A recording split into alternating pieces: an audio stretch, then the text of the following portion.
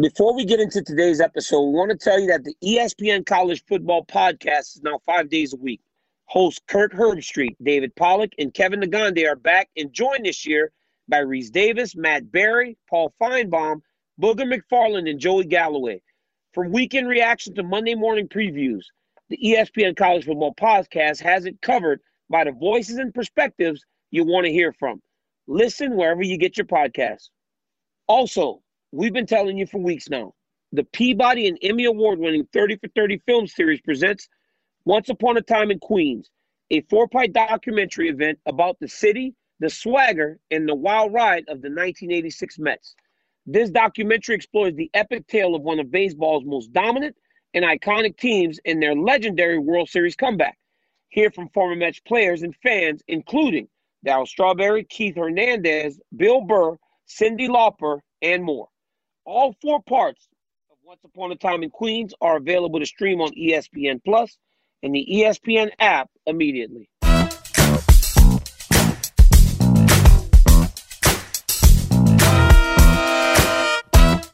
Hey guys, welcome to today's DC and RC.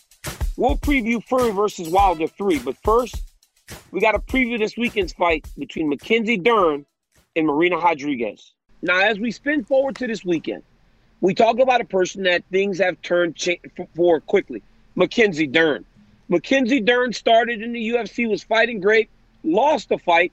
People were ready to write her off, but now she's submitting everybody, and now she finds herself tied for 4th with Yao Shannon, and she's fighting Marina Rodriguez, or Rodriguez, because in Brazilian they say H for R's, for Marina Rodriguez this weekend at the Apex.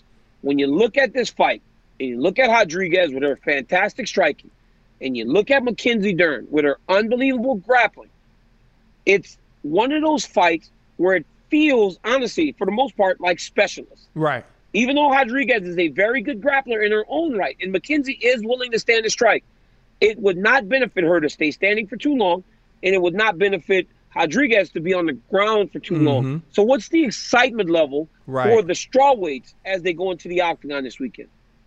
Well, I mean, the excitement level is who stylistically can make the other person fight their fight. Right. And I think that's always what I pay attention to, like who can stay up. Like I think back to Anderson Silva, Damian Maia. Damian Maia is laying on the ground. Anderson Silva was walking away and walking around because he didn't want to be a part of that fight. And Damian Maia didn't want to be a part of a fight that stayed on his feet. And I remember Dana White being ticked off because he felt like Anderson Silva through a few fights wasn't exciting. But why would he go to the ground with Damian Maia when you know that's exactly what he wants to do? And so both of these women are going to have to step into the octagon and figure out how to draw the other person into my fight. How do I get an opportunity to excel at what I do well? And I think that's part of the matchmaking of the UFC, but it's also part of the training camp. It's part of the understanding of getting people to come to me. Like I understood that if I'm guarding Randy Moss, I need to make sure I take away the deep ball and make him play my game, which is physicality. He also understood he wanted to get me one-on-one in space. And I think that's I like that. Yeah, listen. I like that, RC. You gave him that physical?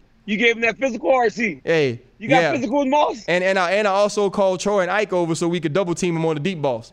See, ain't no double teaming in the octagon, bro. It's just you and them. That must have been crazy looking at Randy Moss across the line of like, how I'm gonna stop this dude? Well, you know what happened, DC? I would just understand that some people leave the hospital with more, and Randy Moss left the hospital with a little more speed than RC had. So we made sure we made it ugly and physical. But with Mackenzie Dern, we know that she's a submission specialist. We know that if she gets this to the ground, this could be over. But there's also some other people that have fought in the UFC, DC, who are submission specialists, who are the people that we look at and say, you know what? You don't want to go to the ground with this person because the fight could be over quickly. So, as usual, you know, we take it back to the last rankings we had, the BMF draft, right? This isn't a draft. BMF draft, I absolutely blow you out. Your team isn't even close, right? Like you kept talking and you were like, okay, ain't no way that DC's team beats RC teams. You get to the end and you pick the whole Diaz Mafia because I'm beating you so badly. You remember that? You not remember that? I do. RC, but wait a minute. Now I'm going to ask you something. to this point, you've been very cordial in letting me go first. Now, are you going first this time? Are you going first? This was Absolutely. Okay. Absolutely. So here's what happened. So Corporate Jake is texting me, and he's getting my list.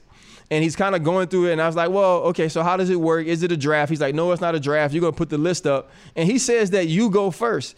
And I immediately was like, come on, bro, thanks a lot. Because I know what's going to happen is you're going to do your list, right? And then we're going to have some of the same names, and everybody's going to be like, oh, RC's a casual. He just took DC's list. And hell nah, I ain't going for it. Right? Okay, so, let's go. Then let me hear it. So I'm going to give you my list. Brother. So I'm going to start from the bottom, right? Can I start from the bottom, Corporate Jake? Or do I need to start from the top? You can start from the bottom. Starting from the bottom at number 5, I'm going Frank Mir. Right? The old sleepy name. Somebody you ain't think about, right? You got to think about the submission on Nog. That was at, 140? I think Dana White said it was like the greatest submission of all time. Wait. You're dropping events now? Now you're dropping events. That was the event it was. Just because you can't remember. Now at number 4, people gonna sleep on this one, DC, because I know you're gonna sleep on this one, and don't try to steal it for your list. Ronda Rousey, at her prime, that armbar was the scariest submission in the sport. Nobody wanted to go to the ground with Ronda, and you know it. Ronda just forgot and started trying to fight everybody on their feet, and that's when we got Holly Holm and Amanda Nunes. Then at number 3, Damian Maia.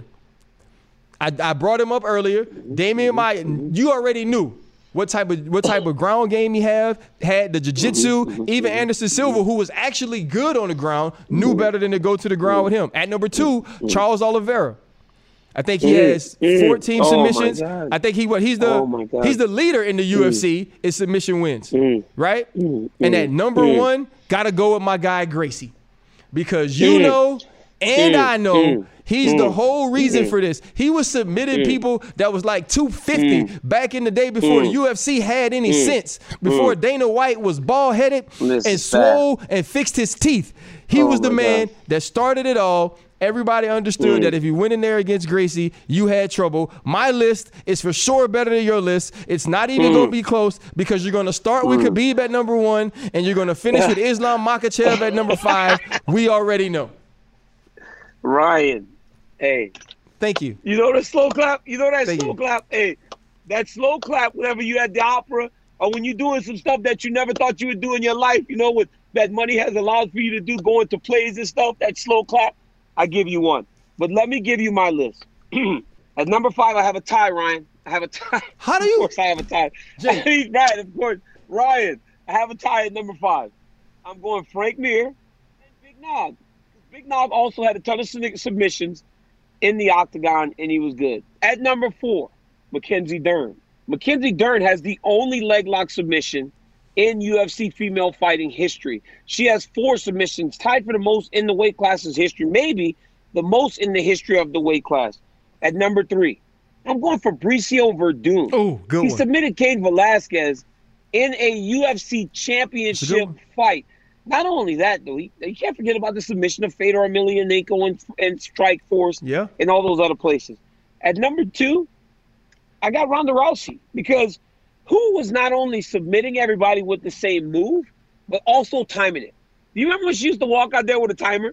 Her coach would walk out there with a stopwatch, and she would try to beat the time from the fight before. And I'll never forget the first title fight she had against Liz Carmouche in Anaheim. And it was crazy.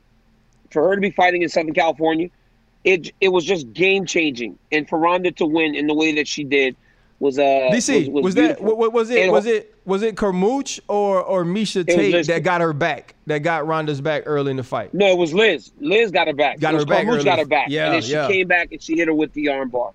And last, I got to agree with you, Royce Gracie. I mean, he's the king of submission. So that's my list.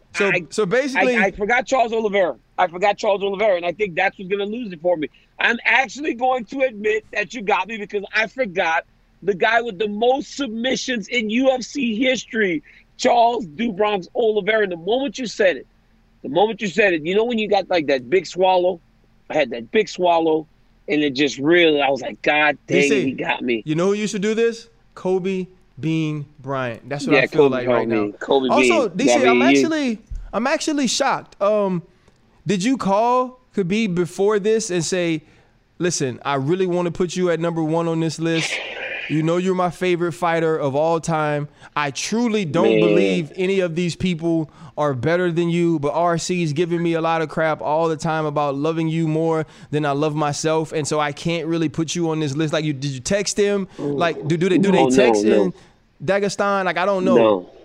No, I just they text, yeah, but okay. I never thought about him for this list. He dominated, he submitted people, but we're talking about the greatest submission artist in the history of the game, and I didn't have him up there. In terms of grappling dominance, yes, but in terms of straight submissions, I can't easily say that he would have been on the list. But I honestly, hey, you got it, dog. You got it. Now I have to kind of, take a deep breath. I need to relax, right? And how do I relax? Now, let's talk about the play of the week. The pressure to follow up Hypnotic and Cognac, weighing heavy on the team. Hypnotic was in the cup, blue, and ready for the play. And boom! Añejo Tequila came in with a smooth assist to Hypnotic's tropical fruit finish. Shaken, strained, poured. It was green and good! The playmaking splash shifted the tempo. Another great cocktail from the Hypnotic team. Every season is Hypnotic and Tequila season. Hypnotic Liqueur, Bardstown, Kentucky, 17% alcohol by volume. Hypnotic reminds you to think wisely, drink wisely. Now, Ryan, not only is Mackenzie Dern fighting Marina Rodriguez, my boy Deron Wynn also going to be making his return to the octagon, fighting against a very tough Phil Hawes. Big fight for Deron. Big fight card this weekend. I cannot wait to watch it from the comforts of my home. I've been working so much. Deron, you know what time it is. We've arrived at that time. We've arrived at that time of the show. It's time to tap in or tap out. And Corporate Jake, join us, my friend. Jorge Masvidal says that he is moving on from a potential Leon Edwards bout. RC, tap in or tap out on Masvidal making this stand?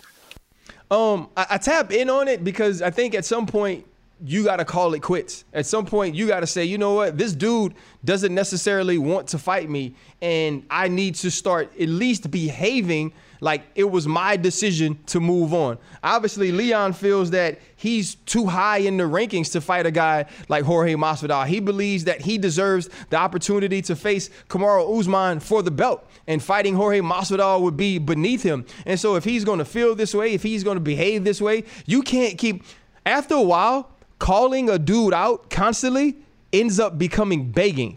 And if you're Jorge Masvidal, if you're Street Jesus, you never want it to be that you're begging for a fight or you're looking to someone else to give you relevance in the weight class.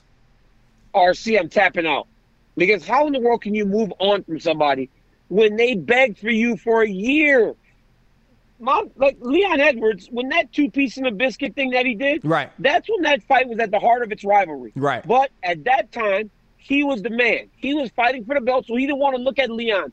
Why in the world should Leon Edwards now want to look back to you guys? And I'm saying you guys because Gilbert Burns, too. Gilbert Burns is guilty of this. They did not want to talk about Leon Edwards at all whenever they were the ones on the short list for a championship fight. Right. Now Leon is the guy in that position, and they want to call him out. No, Leon. Rocky, get the title shot that you so justly deserve. Don't waste your time. I'm tapping out, Ryan. Corporate Jake. Sean O'Malley has his next fight booked, but not against anyone he's been calling out in the top 10. So, DC, tap in or out, O'Malley fighting another non-big name fighter? You know what? I got to tap in because he's fighting a ranked fighter for the first time.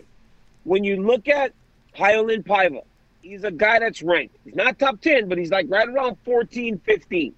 So now O'Malley's finally fighting a ranked guy, and when he wins, if he wins, he'll be in the rankings. So now he'll have no choice but to start the fight up towards the top 10 of the division. Yeah, I mean, I think Sean O'Malley, I'm going to tap in on this because Sean O'Malley was kind of calling for some names that he didn't necessarily deserve by the wins he already had in the UFC. Paiva is coming off of a very exciting fight, that he was rocked in and he had to come back and show some way to fight through adversity and show some toughness. And so now you have a guy in Sean O'Malley whose stardom probably outweighs his record.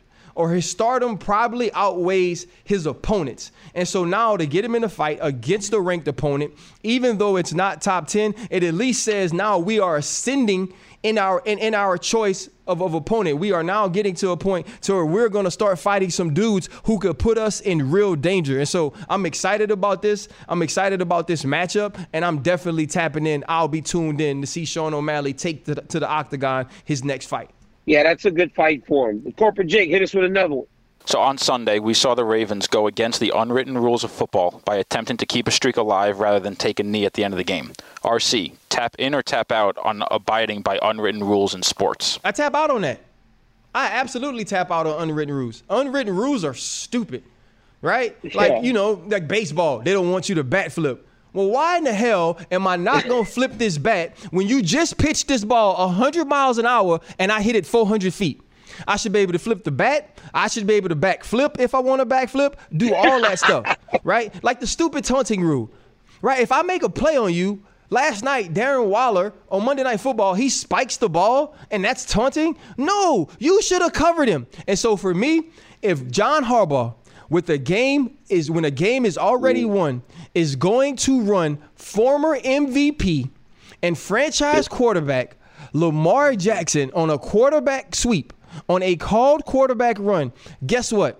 I'm getting in a sprinter stance, and I'm trying to run through everybody and hit Lamar Jackson in his face mask. If you want people to stop doing things that you feel like are part of the unwritten rules of a sport, tell you what you do, bust them in their face. I bet they stop then. So for me, nah, you ain't got to abide by the rules, and neither do I.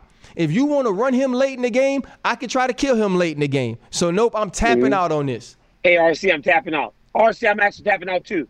Because we play video games, I'm still trying to score. Yeah. And if I almost got a triple-double in the NBA, and all I got to do is get a rebound, I'm hoping that my teammate lets me get that rebound. If I don't get the trash talk after fighting, because it's supposed to be all kumbaya after the match, I'm talking trash. I don't like unwritten rules because I feel like they're in place to protect somebody's feelings. The only way to keep your feelings protected is by ensuring that nobody has the opportunity to hurt them. Yep. So I'm tapping out on unwritten rules in sports. And Coach Harbaugh, keep your streak alive. Because now I think they're at 100 games or something like that where they've had 100 yards rushing every single time. So it's I'm a record. Tapping out. Yeah, like they've tied the record. So we're talking about tapping out, right? Because obviously that's a part of your sport. That's a part of the sport you are a future Hall of Famer in. Are there any unwritten rules in MMA? Because it seems like it would be hard to have rules in a sport that's a combat sport where it's mano a mano, two individuals in the octagon. You're not supposed to hit a guy whenever they go to bump. You know how they all go to bump before the fight starts? Like You're not supposed to hit a guy. We've seen that a few times. You're not supposed to talk trash. You don't really talk trash after. Even if you got beef, everybody want to see everybody come together and hug. Like, right. No, I'm not into all those. Like, those are probably the unwritten rules. There are some things. Hey, what happens in the gym stays in the gym. That's one that you kind of try to abide by for sure. Right. You don't want to bring those gym stories out into the world. So you mean like if a dude gets put to sleep sparring or something like that? Yeah, you don't want to. Yeah, you don't want to start talking about knocking somebody out in practice. That's why T.J. Dillashaw and Cody Garbrandt got so nasty, because Cody kept talking about him knocking T.J. out. I think they might have even released the footage of TJ getting knocked out in practice. You know, those are some of the unwritten rules in mixed martial arts. So it was like that series you're about to be in, Warrior, where they released the footage of the gym when my man was fighting for $200 and he knocked dude out, and that's how he got to be a part of the whole Kumite or whatever it was. I mean, that's Bloodsport, which is a great movie too. You know what I mean? Bloodsport was a great movie, yes. So Corporate Jake, tee us up one more time, man. Speaking of combat sports, a big-time trilogy takes place Saturday night between Deontay Wilder and Tyson Fury. DC, you know a thing or two about trilogies. Tap in or tap out on this third fight going differently than the second? No, I don't think it's tapping out. I don't think it's going differently. I wish Deontay Wilder would have taken a fight in the meantime. Because Tyson Fury, the first fight, Tyson Fury was putting it on him. And then Deontay dropped him late in order to make it a draw. The second fight, Tyson literally just put it on him the whole time. So if I'm a fan of Deontay Wilder, I'm tapping out.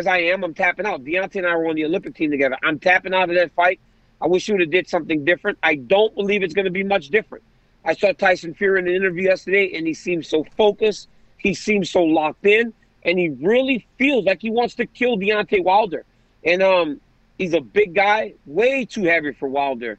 And I envision the fight's going to look very, very similar to the second fight. I'm tapping out, DC, and I'm tapping out sadly because I enjoy watching Deontay Wilder fight. I enjoy watching somebody who I don't necessarily think has the greatest of boxing skill. He doesn't necessarily have the traditional heavyweight body, but when he puts the gloves on someone, they fall. And you're exactly right about the first fight. Tyson Fury is, in the words of Lennox Lewis, a pugilist specialist. Tyson Fury understands the game of boxing. He understands how to hit and not get hit. And that was Deontay Wilder's one opportunity. When he dropped Tyson late in that fight, and then Tyson got up like The Undertaker. How did he get up? That was it. How did he get up? You know like, how did he get up? Like, how did he get up from that? He was just supposed to, bro. He was just supposed to. And so you think about the last fight and the way it went, Deontay Wilder saying his walk-in outfit was too heavy and his legs were shot. I think if I were hearing that Deontay Wilder was doing something way different than he's ever done, if he was training differently, if he was working with different boxing and defensive specialists, I think I'd feel differently about this fight. But keeping the same thing, and the main thing, you have to go with Tyson Fury with another win over Deontay Wilder. Yeah, you got to, man. And it, like you said, it's sad because Deontay never really was the technical boxer. Yes. But you know that with the power that he possessed, he could put anybody out. So it's going to be a great fight weekend. And I think this is the biggest boxing fight that you could have right now. You watch that live on pay-per-view, ESPNplus.com/pay-per-view. Wilder and Fury for the third time. The trilogy gets completed on this weekend. Biggest fight in boxing because Anthony Joshua completely blew it 2 weeks ago. So this is the biggest fight that we get. The heavyweight championship of the world, the baddest man on the planet gets decided this weekend. Also, tune in to watch Marina Rodriguez take on Mackenzie Dern to see who, Ryan, may be the next to challenge for the UFC Strawweight Championship. Now, for the first time in the show's history, RC, I openly say, my friend, you won the list. First off, the only reason I never win any other time is because Jake makes some draft and you take my people and they always let you go first. And so right now, I want to thank my mom for giving me Google and allowing me to be able to go back and look through and find all these great fighters. I want to thank DC, Corporate Jake, and Glenn for the opportunity. This really means a lot to me. I'm going to have the DC and RC list belt. I'm going to get it made this week. I'll have it on the show next week. Hey, man, you're supposed to win with class. But I mean, with that get-up that you're wearing right now, you look very sophisticated. I'm not. You look sophisticated, but you are not acting like that. Bro, you win with I'm class, from the West Bank. I'm from the West Bank of New Orleans. Nobody's ever considered that class. Hey, you need to learn to win and act like you've been here before, man. It's like a defensive player scoring a touchdown. Hey, y'all dancing, I want to apologize to absolutely no one. Oh, my God. Now you Conor McGregor. Now he's Conor McGregor. For Ryan Clark, I'm Daniel Cormier. Until next week, we'll see you guys next time. Peace.